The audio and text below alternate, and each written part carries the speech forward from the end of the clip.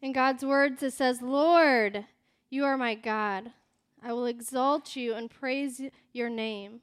For in perfect faithfulness, you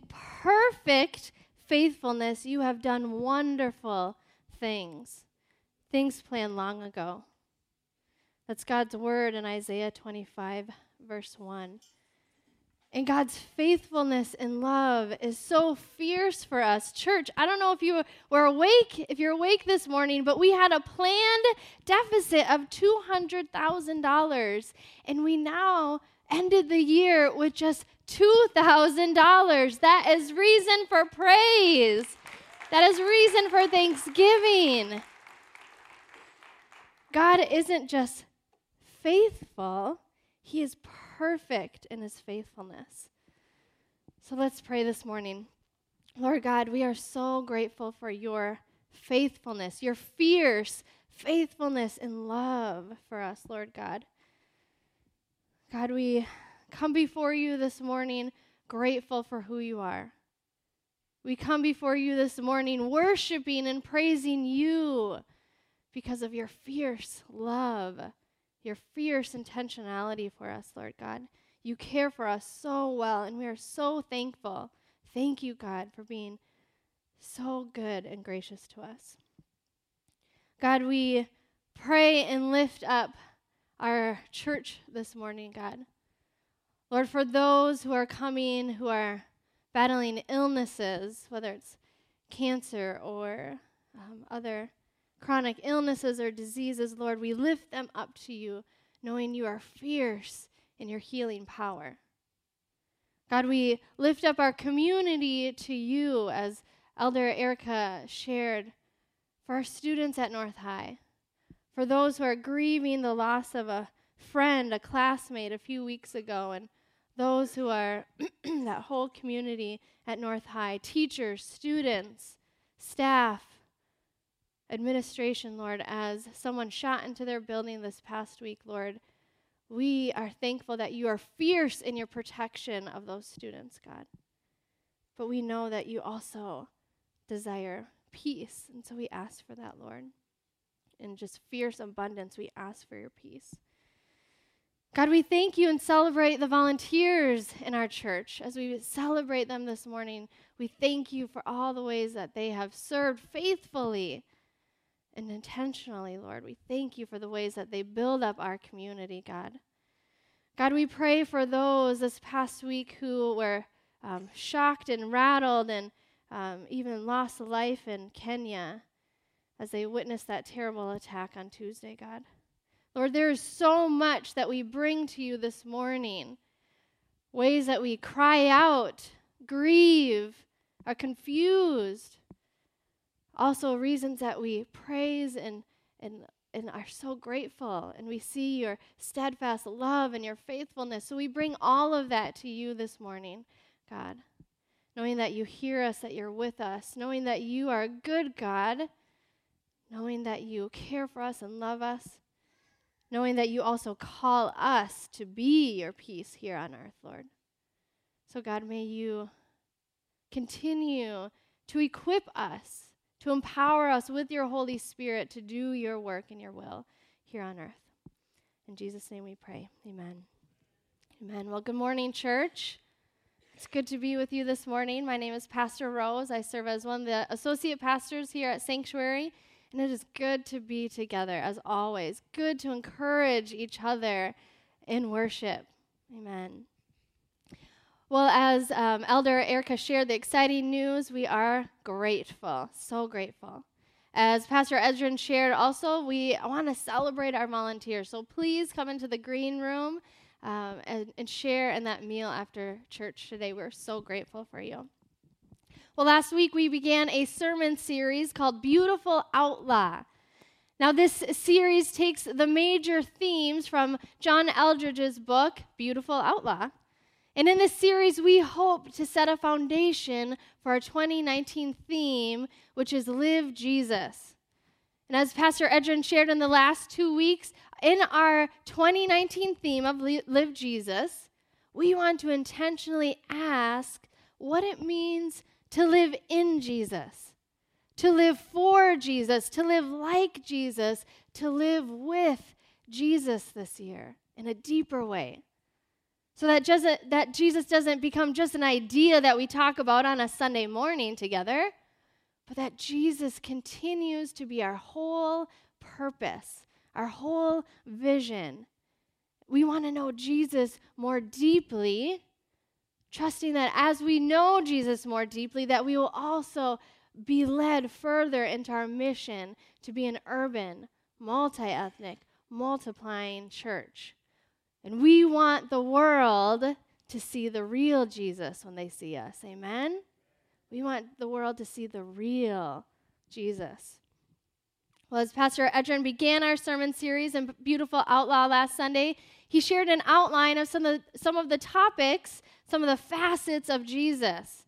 So you'll see on the screen that last week we talked about how Jesus was playful, that he was funny, that yes, Jesus liked to have a good time, and that maybe Jesus even played a few practical jokes on his disciples. Today we'll talk about how Jesus is intentionally fierce, that Jesus felt angry, just like we do, and that Jesus had a reason for his anger. We'll also discover how Jesus is extravagantly generous, disruptively honest. Jesus is scandalous. He's cunning.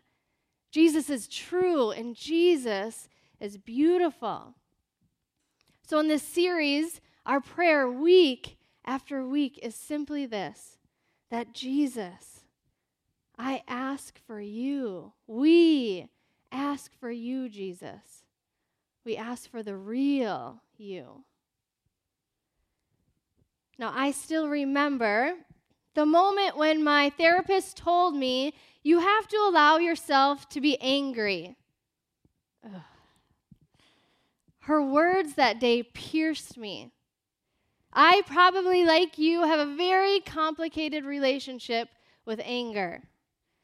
Now, I've internalized the message that people, especially good Christian women, shouldn't show anger.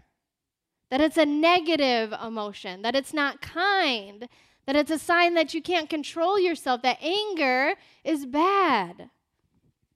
But we know that anger is much more complex than just that. Because on the one hand, unchecked, explosive, spontaneous anger is toxic. It's dangerous. It can be abusive and hurtful. And on the other hand, anger tells us an important message if we can understand it. Anger is trying to tell us something if we have the capacity and the wisdom to hear it. Now, if you know anything about the Enneagram, I'm a 1. Now, as a 1, that means my main motivations are to be good, to have integrity, to have self-control, to be very organized and dependable. I have very high standards for myself and for others, and because I am motivated to be good and to have self-control, I wrestle with anger immensely. It is just this inner turmoil because I feel it, but I want to stuff it. Because we want to keep everything in because we don't want to be seen as bad to other people. We struggle immensely with self-anger because we are extremely strict with ourselves. Grace is not a word that ones normally talk about too much about themselves. But anger is also complicated, a complicated emotion for me personally because there's been members of my family who have used anger in very harmful and toxic and even abusive ways. So I wonder this morning, what's your relationship with anger? Because we all bring baggage as well as wisdom today. Ways that we've seen the harm and the toxicity of anger, but also healthy and good examples of anger. There's also another layer of anger for us as a multi-ethnic church pursuing justice together. I know that one of the complexities for me with my relationship with anger is that I was raised in the white normative culture, and I was taught that anger was bad, that I should never, ever show it, that I should be in control. But of course, there's a double standard here, right? I, as a white person, can feel angry if my power and my privilege are questioned, but people of color can't be angry at the actual oppression they experience firsthand. So to my white brothers and sisters, we need to lament the reality that expressing healthy anger over injustice isn't an option for people of color in our society. That's wrong. No doubt, there is complexity in oppression. That in sexism and racism and in the majority culture, it has seen that anger is something that's dangerous and bad instead of a healthy response to injustice. Anger is a healthy response to injustice, and we should be angry at the injustice, and we should be able to express that. Amen? Can we say amen about that? So what's your relationship to anger? And how does this relate to the reason that Jesus himself was intentionally angry at times? Intentionally and righteously angry. Well, I believe that when we understand our relationship to anger, the purpose of anger, and how we steward anger in a healthy and wise way, then we'll understand Jesus in a deeper way as well. We'll follow Jesus more faithfully when we understand our anger. We will work further toward our mission in reconciliation when we understand our anger. Now, it's easy for us to characterize Jesus as this mild-mannered, this passive and one-dimensional person, perpetually talking in this calm, Zen-like voice, never going above a shout. But we know that wasn't true. If we open the Bible and read stories of Jesus, we will read and see the personality and the life of Jesus in a more complex way, a more real way. And that's exactly what this sermon series, Beautiful Outlaw, is about. Seeing Jesus from different angles, experiencing his complexity, and seeing what it teaches us and informs us about ourselves as we walk as disciples of him. Church, we need a multifaceted Jesus, not a one-dimensional Jesus. And the multi-ethnic church needs a multifaceted Jesus. And not just here at Sanctuary, but the global multi-ethnic church needs a multifaceted Jesus. Otherwise, the dominant culture will surely sanitize Jesus and will surely interpret him from only one lens. The multi-ethnic church needs a multifaceted Jesus. So this morning, we're going to be exploring how and why Jesus was intentionally fierce.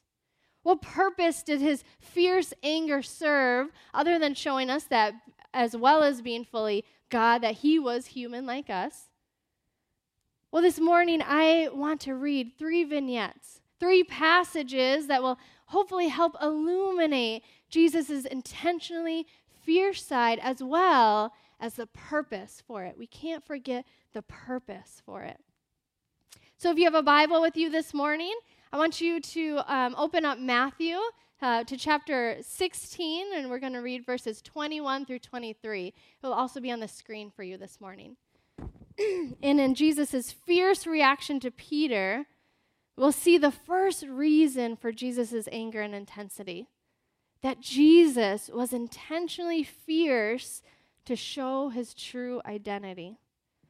So in Matthew 16, it says, "From that time on, Jesus began to explain to his disciples that he must go to Jerusalem and suffer many things at the hands of the elders, the chief priests, and the teachers of the law, and that he must be killed and on the 3rd day be raised to life." Peter took him aside and began to rebuke him. "Never, Lord," he said. "This shall never happen to you." Jesus turned and said to Peter, "Get behind me, Satan. You are a stumbling block to me. You do not have in mind the concerns of God, but merely human concerns." Now, it could be tempting for us to hear this, read this, and hear Jesus' tone in a suppressed and lifeless way to Peter. "Get behind me, Satan. You're a stumbling block." But I don't think that's true. It probably sounded something more like, "Get behind me, Satan. You're a stumbling block to me." Yes, Jesus raised his voice. He was passionate and heated. He was angry. He was fierce. And he was fierce for a reason. He wasn't just annoyed and flippantly, flipped his lid. He was intentionally angry. He was angry because Peter didn't truly understand his identity. At the time that Jesus rebukes Peter, Jesus had led his disciples to a place, Caesarea Philippi. And early in the chapter, he asks, "Who do the people say the Son of Man is?" And it's important that Jesus asks this question in this location, Caesarea Philippi. Because Caesarea Philippi wasn't just a casual rest stop on the way. It was a city of mass religious pluralism. There were temples to Baal. There was a temple to Caesar. It was known by some, believed by some, that this was the birthplace of the Greek god Pan. This place was steeping with religious pluralism and confusion. And so it's important that Jesus brings the people here, the disciples here, and asks, "Who is the Son of Man? And what about you? Who do you say I am?" And it's here in this location of religious pluralism and confusion that Jesus' identity is clear. You, Jesus, you are the Messiah. Surrounded by all these false gods, you, Jesus, are the one true God. So it's no wonder that Jesus shows his fierce side with Peter here. Jesus was intentional about taking them to this spot to share his true identity, and then Peter goes and denies it. Jesus was rightfully angry. One of his closest followers still didn't understand his true identity. So we can feel a lot of empathy and kinship to Peter. How often have we misrepresented Jesus ourselves? How often have we forgot the multifaceted Jesus, this Jesus that was intentional and was fierce? How often have we sanitized Jesus?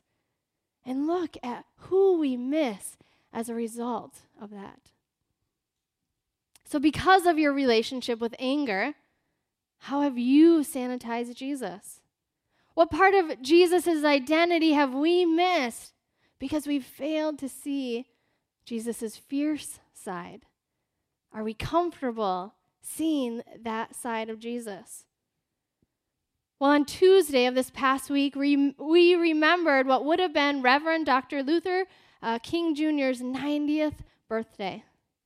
And as we remember his life and celebrate his service and his legacy and sacrifice tomorrow, we also recognize that many have sanitized Dr. King as well. The dominant culture has made him also into a one-dimensional figure.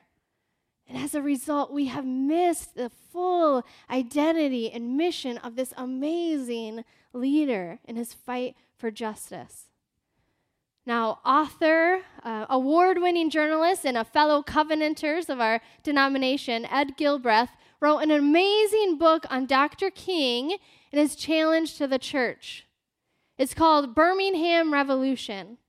And in it, he writes this: "Unfortunately, King is known more today as a poetic patron saint of racial harmony, as well as I'd even interject the colorblind movement, instead of a provocative prophet of social justice. Someone who by the end of his life had managed to get on just about everyone's last nerve. Now, this doesn't sound like a passive leader casually hoping that justice is going to just magically happen, does it? It doesn't sound like the colorblind leader that I was led to believe as a child. This doesn't sound like a purposeless person. Dr. King has become what historian Tim Tyson says, an innocuous black Santa Claus, genial and vacant, a benign vessel that can be filled with whatever generic good wishes the occasion dictates. If we want to truly honor the Reverend Dr. King, we need to understand his full identity as a man and as a leader of justice. And if we miss the full complexity of Dr. King, then what do we miss about his mission and his purpose? What do we miss about the movement that he was fighting to lead? What do we miss, church? I believe we miss all of it. I believe we miss it all. Now, for Jesus, intentionally fierceness served a purpose. In fact, this is why his anger is healthy and wise, because he understood it, he understood how to use it in a helpful way. Because if we understand anger, then we understand its purpose. Often anger in its best form is a critique. It's a helpful criticism that something isn't right. But can we always pay attention and hear that? Now, of course, there is, anger that's misguided, anger that's toxic, pent up, that has the potential to hurt and to harm people. That is not what I'm talking about here. So please don't go home and hear me saying that explosive, hurtful, abusive anger is okay, because I'm not saying that. Unchecked anger has caused many of us very deep pain. That's not what I'm saying here. What I'm saying is that anger happens to all of us, and that it's not bad in and of itself if we consciously allow ourselves to understand and express that anger. So how can anger be healthy? What was the purpose of Jesus' anger? Well, the second story that I want to read this morning is from John chapter 2. It's in verses 13 through 17. And we see in this story how Jesus' anger is a helpful criticism to injustice. And we'll see the second reason for Jesus' fierceness, that Jesus was intentionally fierce to condemn corruption. John 2, verses 13 through 17 says this. When it was almost time for the Jewish Passover, Jesus went up to Jerusalem. In the temple courts, he found people selling cattle, sheep, and doves, and others sitting at the tables exchanging money. So he made a whip out of cords and drove all from the temple courts, both sheep and cattle. He scattered the coins of the money changers and overturned their tables. To those who sold doves, he said, "Get these out of here. Stop turning my Father's house into a market." His disciples remember that it is written, "Zeal for your house will consume me." Now, this story of Jesus cleansing the temple is not one that we can read while we're watching Marie Kondo. Jesus wasn't tidying up the temple. He wasn't taking every dove in his hands and asking if it sparked joy. No. This is calculated, intentional, absolutely, but it's intense. This is an intense scene, and this scene quickly erupts and is over in an instant when we read it.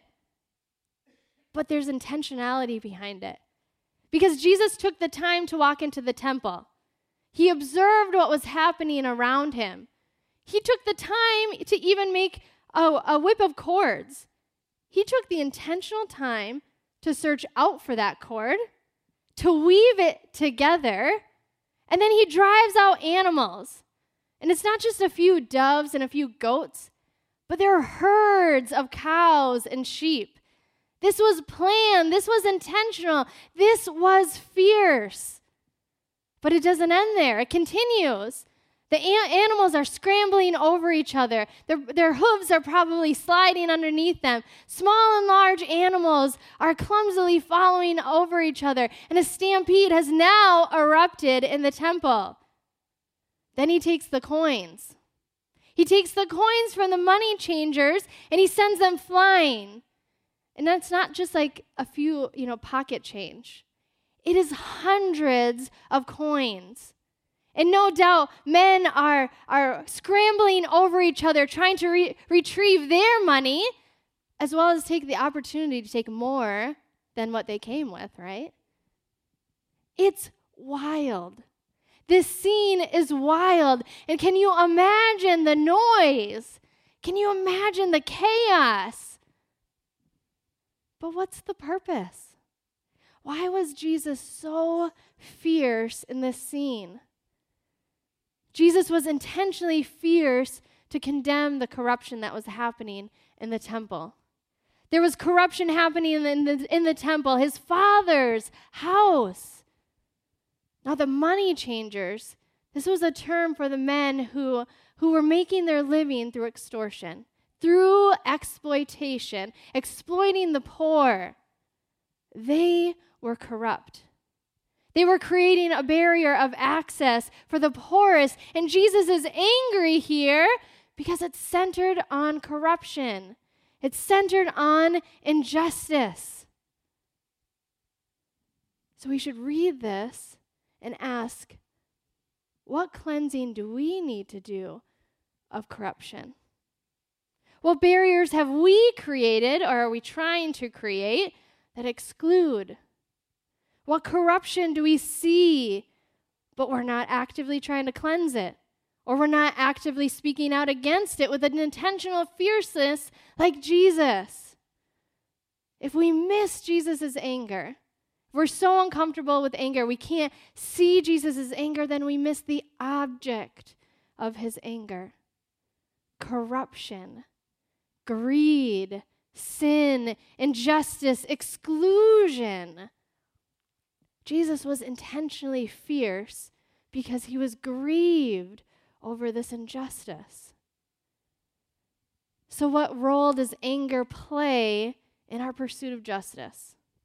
Now that is a loaded question to ask in 21st century America. How have we at Sanctuary either allowed or denied anger to play a role in our pursuit of justice? Are we so uncomfortable with it we can't allow anger to be a part of our movement forward in reconciliation?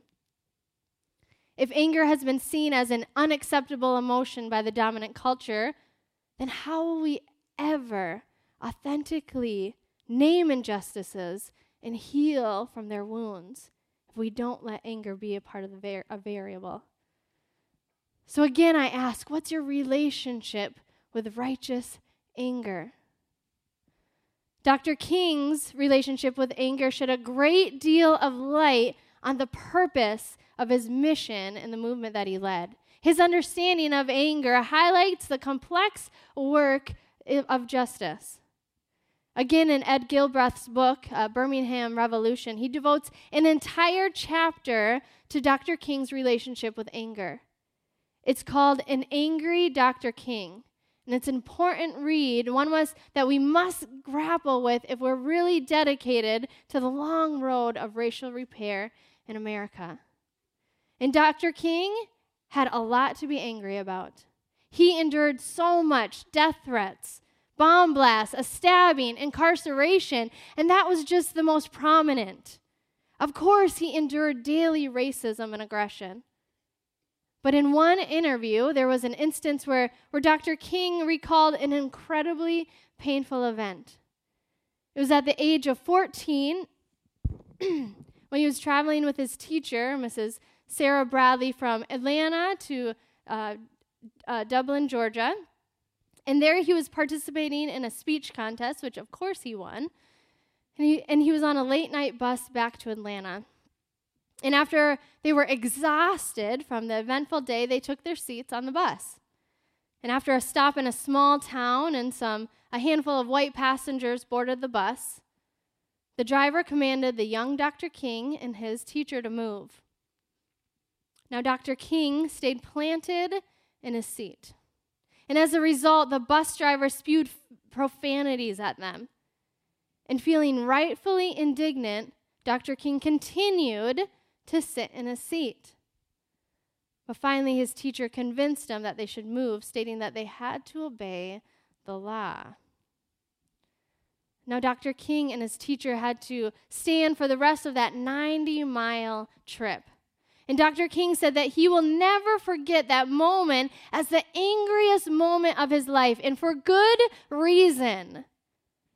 In a commentary on Dr. King's relationship with anger, one professor wrote about his leadership and said that anger wakes him up and makes them pay attention to what's wrong in their environment. Without anger, they would not have the awareness or the drive to fix what is wrong. Now, church, I am deeply convicted by this because I know that my relationship with anger has not always been this intentional. I don't think it's always held this kind of awareness, and that's something to repent of. But as we remember Dr. King's life and legacy, as we understand the complexity of his leadership, instead of a sanitized version of him, we see that the methods of his leadership were so intentional. His methods of nonviolence did not mean that he was passive. Instead, he was very active. He was principled. He was love-centered. He was rightfully angry. And his anger shed light on the purpose of his leadership. And he talked at length about how the growth and understanding of his anger caused him to reject bitterness and instead fuel the work and the pursuit of justice. But we know that even the anger that Dr. King did express was probably just the tip of the iceberg, because I'm sure he knew as a black man in the 60s that he had to play the dominant culture's rules.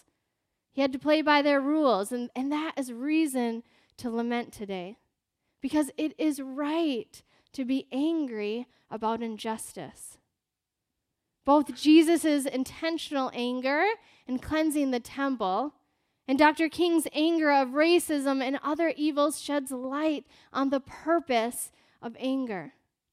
It sheds light on the purpose of our anger and how we can use it as an object that propels our work forward in justice and reconciliation.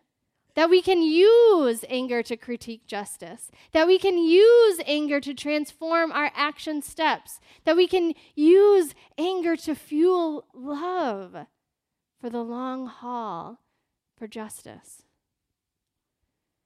So what's your relationship with anger? Are you angry this week simply because of a Razor ad that rightfully challenges toxic masculinity?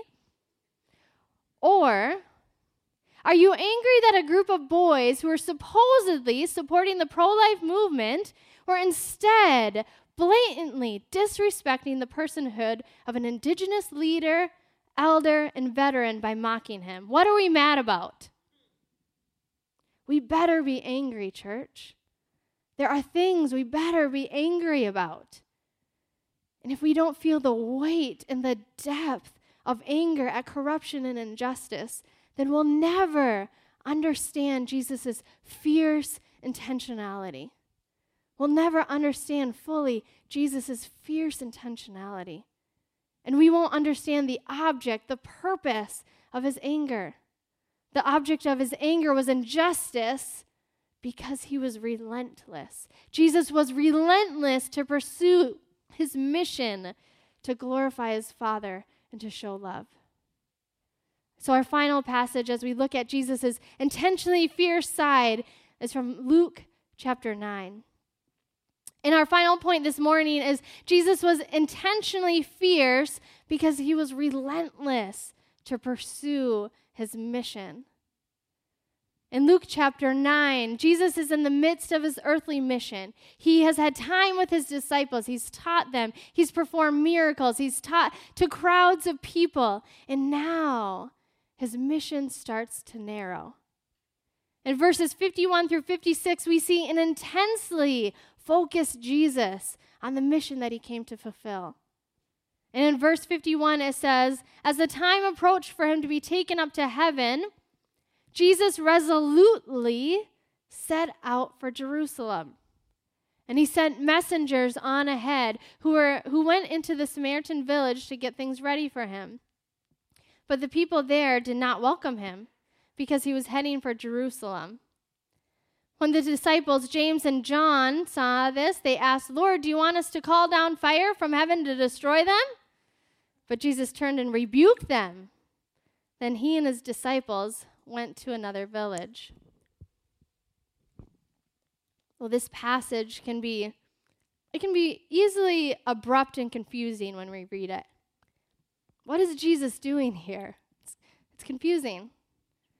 But in verse 51, it says that Jesus resolutely set out for Jerusalem. This wording here signifies something very important. It's a shift in the narrative up until now. It's this shift, and it implies Jesus' resoluteness for his mission.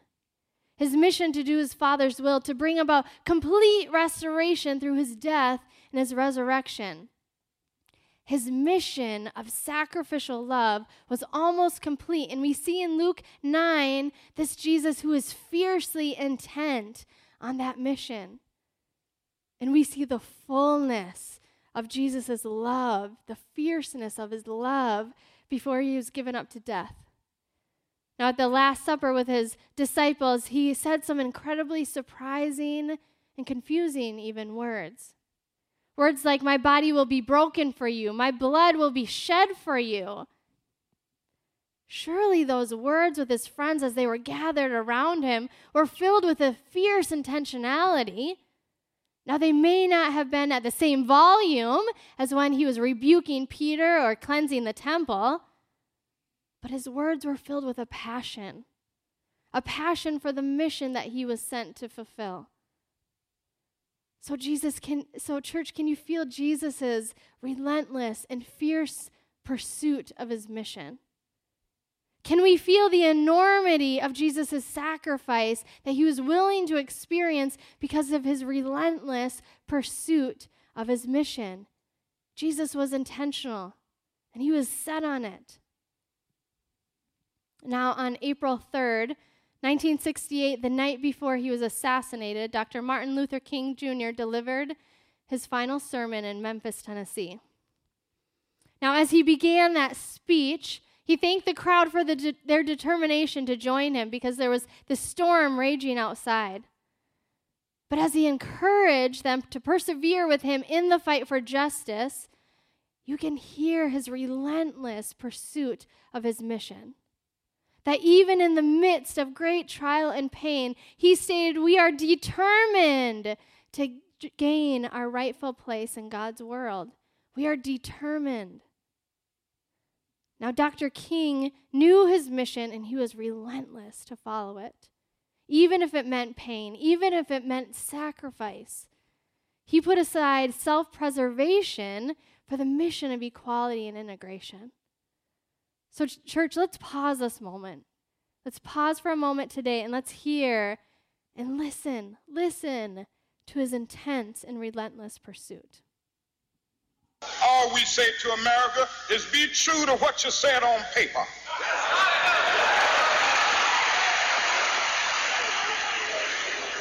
If I lived in China or even Russia or any totalitarian country, maybe I could understand some of these illegal injunctions.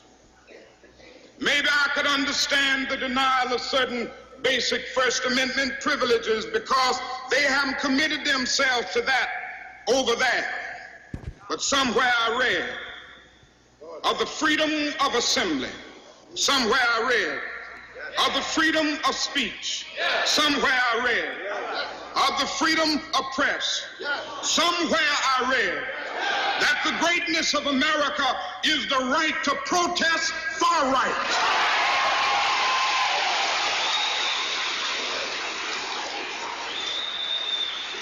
And so just as I say we aren't going to let any dogs or water hoses turn us around, we aren't going to let any injunction turn us around.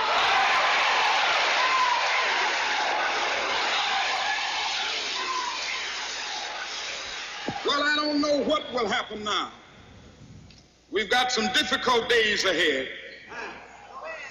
But it really doesn't matter with me now, because I've been to the mountaintop. I don't mind. Like anybody, I would like to live a long life. Longevity has its place. But I'm not concerned about that now. I just want to do God's will. And He's allowed me to go up to the mountain. And I've looked over and I've seen the promised land. I may not get there with you, but I want you to know tonight that we as a people will get to the promised land.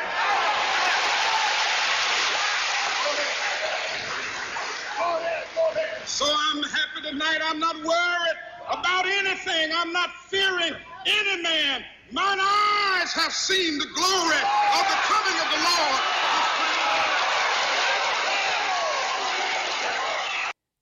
Church, Dr. King's words should give us pause this morning. So again, I want to ask you, what's your relationship with righteous anger? Is it mature and wise? Is it intentional like Dr. King? Is it intentional that it fuels a mission, that it's purposeful? Do we allow our righteous anger to help us understand something that is wrong, something that needs attention? Or does it control us and harm other people? How are we intentionally fierce like Jesus? I want to invite the worship team as we begin to wrap up. In addition to the ways in which Jesus was intentionally fierce, Jesus was also intentionally fierce in his love. This morning, we could look at countless ways that Jesus is fierce in his love for us. Scripture says that God knew us, that God loved us before we were even formed in our mother's womb. That throughout Scripture, we see this relentless pursuit by God because of God's deep and perfect love for us. That Jesus is so fierce that Scripture says that he will leave the 99 to pursue the one that's fallen away. God is so intentional. From the moment sin devastated creation, God already had a plan of restoration in place. And through Jesus' fierce love for us, through his relentless pursuit of God's mission, he gave up his very self for us. But in his righteous anger, his fierceness didn't even stop there. Even in death, Jesus was fierce. Now, can you imagine him descending into hell, knocking on Satan's door? And you know it wasn't a polite, yes? Satan, are you there? No. It sounded something like, bam, bam, bam, open up. I've defeated death. It's got no power anymore. Love has won. Satan, your time is up. Death is no more. Can you imagine fierce Jesus? Do you know Jesus' fierce love for you? Church, I pray deeply that Jesus' fierce, intentional, relentless love is something that not only you know and experience, but something you offer to the world. I want to invite our prayer team to come forward. If you don't know Jesus' fierce love for you, our prayer team will be here to pray with you, to be the hands and the loving embrace that Jesus is to us, because we need Jesus' fierce love So, church, let's stand as we worship together Jesus' fierce and amazing, intentional love for us.